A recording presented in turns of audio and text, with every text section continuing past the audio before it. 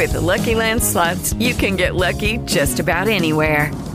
This is your captain speaking. We've got clear runway and the weather's fine, but we're just going to circle up here a while and get lucky. No, nothing like that. It's just these cash prizes add up quick. So I suggest you sit back, keep your tray table upright, and start getting lucky. Play for free at LuckyLandSlots.com. Are you feeling lucky? No purchase necessary. Void where prohibited by law. 18 plus terms and conditions apply. See website for details. Blog Talk Radio. Hello, and welcome to the BrainBuilders Podcast. I am your host, Dr. John DeWitt, and today we're going to talk about several suggestions to help people that aren't aware or unwilling to admit that they have some cognitive impairment, some problems thinking with their moods, etc. This is from Dr. Amen's book, Change Your Brain, Change Your Life. And the first of these is try the straightforward approach, but with a new brain twist. Clearly tell the person what behaviors concern you. Tell him or her that the problems may be due to underlying brain patterns that can be tuned up. Explain that help may be available. Help not to cure a defect, but rather help to optimize how the brain functions. That's what BrainBuilders is all about. Tell the loved one that you know he or she is trying to do his or her best, but unproductive behavior, thoughts, or feelings may be getting in the way of success at work and relationships or within themselves. Emphasize access, not defect. Number 2, give the loved one information, books, websites, and articles such as this podcast, blogtalkradio.com/brainbuilders, or my BrainBuilders Masterclass, which there's a link for in the description of this podcast. And if you don't have that, you can go to bit.ly/waitlistbb, as in BrainBuilders, all one word, and that will get you on the waitlist for the next course. Many people come to see Dr. Amen because they read a book of his, or they saw a video that he produced, or read an article that he had written. Good information can be very persuasive, especially if it is presented in a positive, life-enhancing way. One of the most effective tools is to show them his 14-minute TED Talk titled The Most Important Lesson from 83,000 Brain Scans, which you can find on his website, amenclinics.com. Number 3, when a person remains resistant to help, even after you've been straightforward and given him or her good information, plant seeds. Plant ideas about getting help and then water them regularly. Drop an idea, article, or other information about the topic from time to time. However, if you talk too much about getting help, people become resentful and won't get help just to spite you. So be careful not to go overboard. Protect your relationship with the other person. This is number 4. People are more receptive to people they trust than to people who nag and belittle them.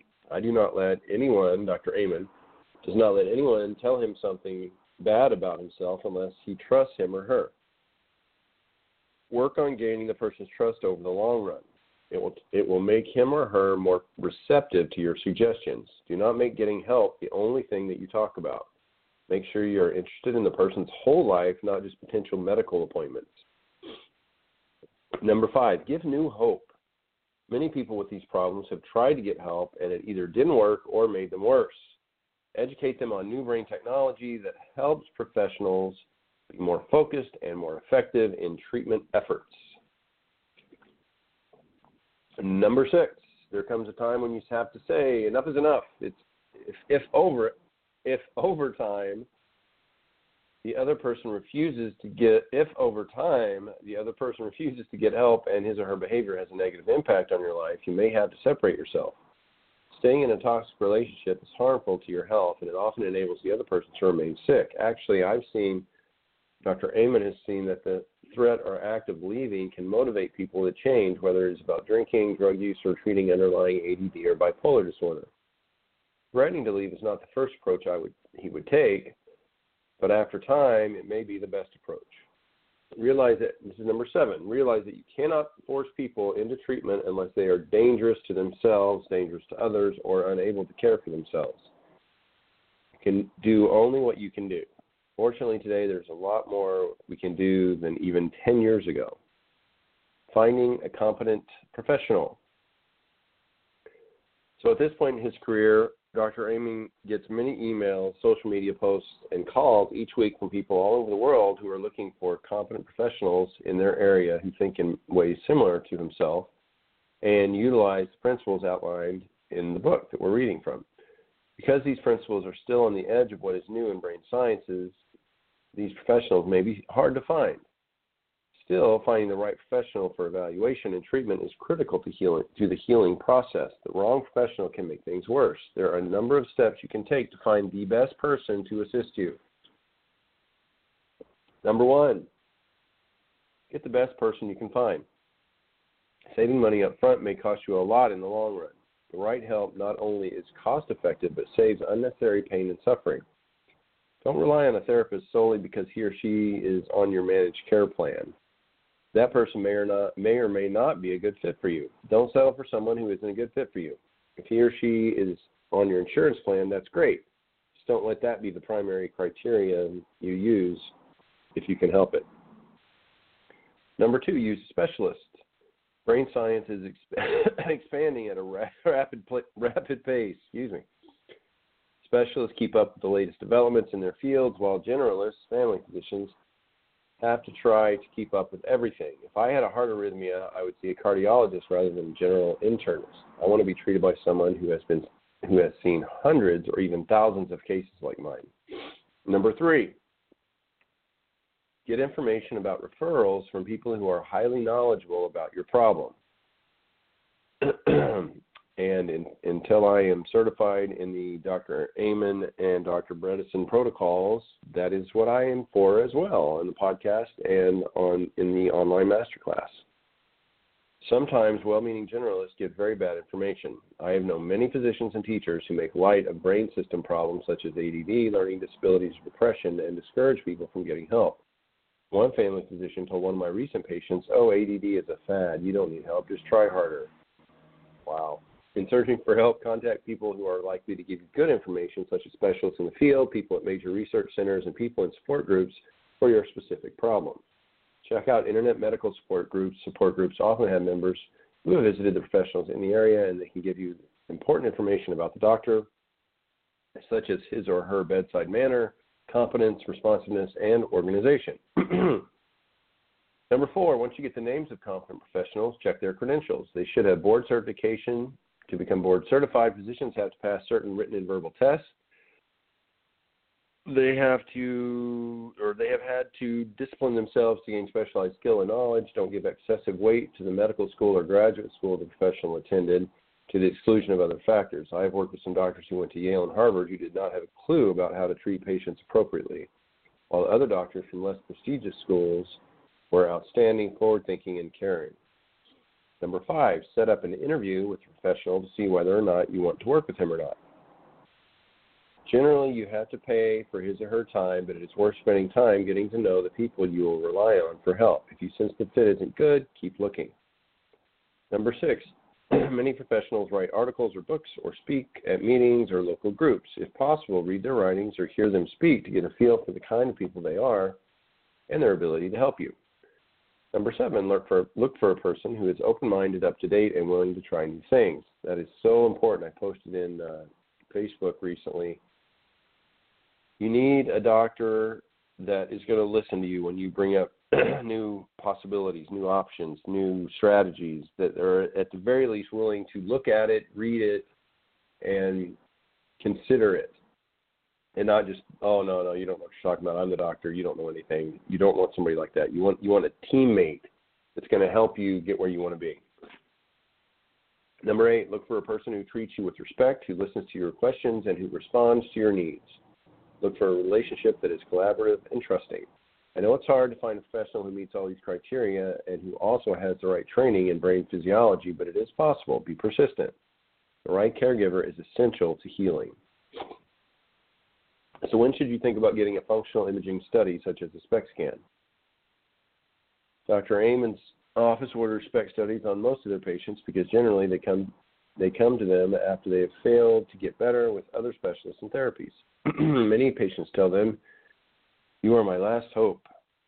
In these cases, we need more detailed information to see if we can identify something that has been overlooked. In general, They think of SPECT like radar. If it's sunny outside, it's easy for pilots to land planes at the airport. If you have a simple case, you don't need a scan. But if it is stormy out with dark clouds, lightning, and thunder, radar can be the lifesaver. Likewise, if your case is complicated and you have not gotten better with other providers or treatments, a scan could be life-saving. Here are several common questions and answers about SPECT. Will the SPECT study give me an accurate diagnosis? No, a SPECT study by itself will not give a diagnosis. SPECT studies help the clinician understand more about the specific function of your brain. Each person's brain is unique, which may lead to unique responses to medicine or therapy. Diagnoses about specific conditions are made through a combination of clinical history, personal interviews, information from families, diagnostic checklists, SPECT studies, and other neuropsychological tests. No imaging study alone is a doctor in a box that can give accurate diagnoses on individual patients. Why are SPECT studies ordered? Some of the common reasons include evaluating seizure activity, evaluating cerebral vascular disease such as strokes, cognitive impairment, and dementia, the effects of mild, moderate, and severe head trauma, suspicion of underlying organic brain conditions such as seizure activity contributing to behavioral disturbances, prenatal trauma, or exposure to toxins, evaluating atypical or unresponsive aggressive behavior, determining the extent of brain impairment caused by drug or alcohol abuse, subtyping ADD, anxiety, depression, addictions, and obesity, evaluating treatment-resistant couples, general wellness screenings for people who are interested in optimization. Are there any side effects or risks to the study? The study does not involve a dye, and people do not have allergic reactions to the study. The possibility exists, although in a very small percentage of patients, of a mild rash, facial redness, and edema, fever, and a transient increase in blood pressure. The amount of radiation exposure from one brain SPECT study is approximately the same as from one head CT scan or 1/3 of an abdominal CT scan. How is the SPECT procedure done? The patient is placed in a quiet room and an intravenous line is started. The patient remains quiet for approximately 10 minutes with eyes open to allow his or her mental state to equilibrate to the environment. The imaging agent is then injected through the IV. After another short period of time, the patient lies on a table and the SPECT camera rotates around his or her head. The patient does not go into a tube. Time on the table is approximately 15 minutes. If a concentration study is ordered, the patient returns on another day to repeat the process. Concentration test is performed during the injection of the isotope. Are there alternatives to having a SPECT study? In our opinion, SPECT is the most clinically useful study of brain function. There are other studies such as quantitative electroencephalograms, positron emission tomography studies, and functional MRIs. PET studies and fMRIs tend to be more costly, and they are performed mostly in research settings. And the quantitative electroencephalograms can provide useful information, but often do not give information on the deep areas of the brain. Does insurance cover the cost of SPECT studies? Reimbursement by insurance companies varies according to your plan. It's a good idea to check with the insurance company ahead of time to see if it is a covered benefit.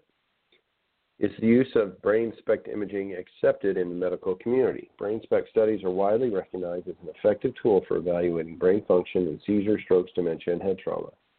There are literally thousands of research articles on these topics.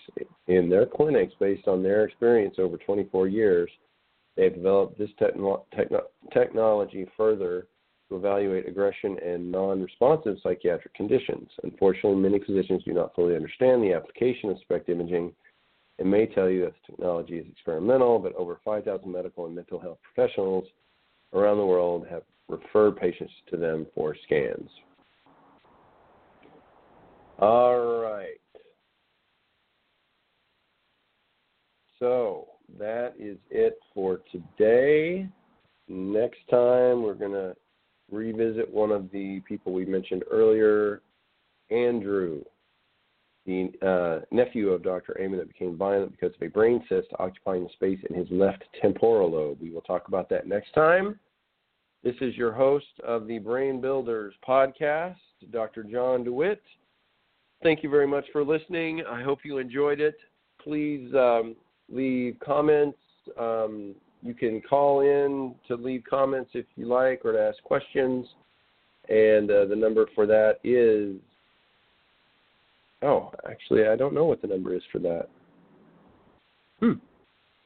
Well, anyway, you can post questions and I will answer, or hopefully I'll answer during the session. Have a wonderful day, and we will talk to you next time.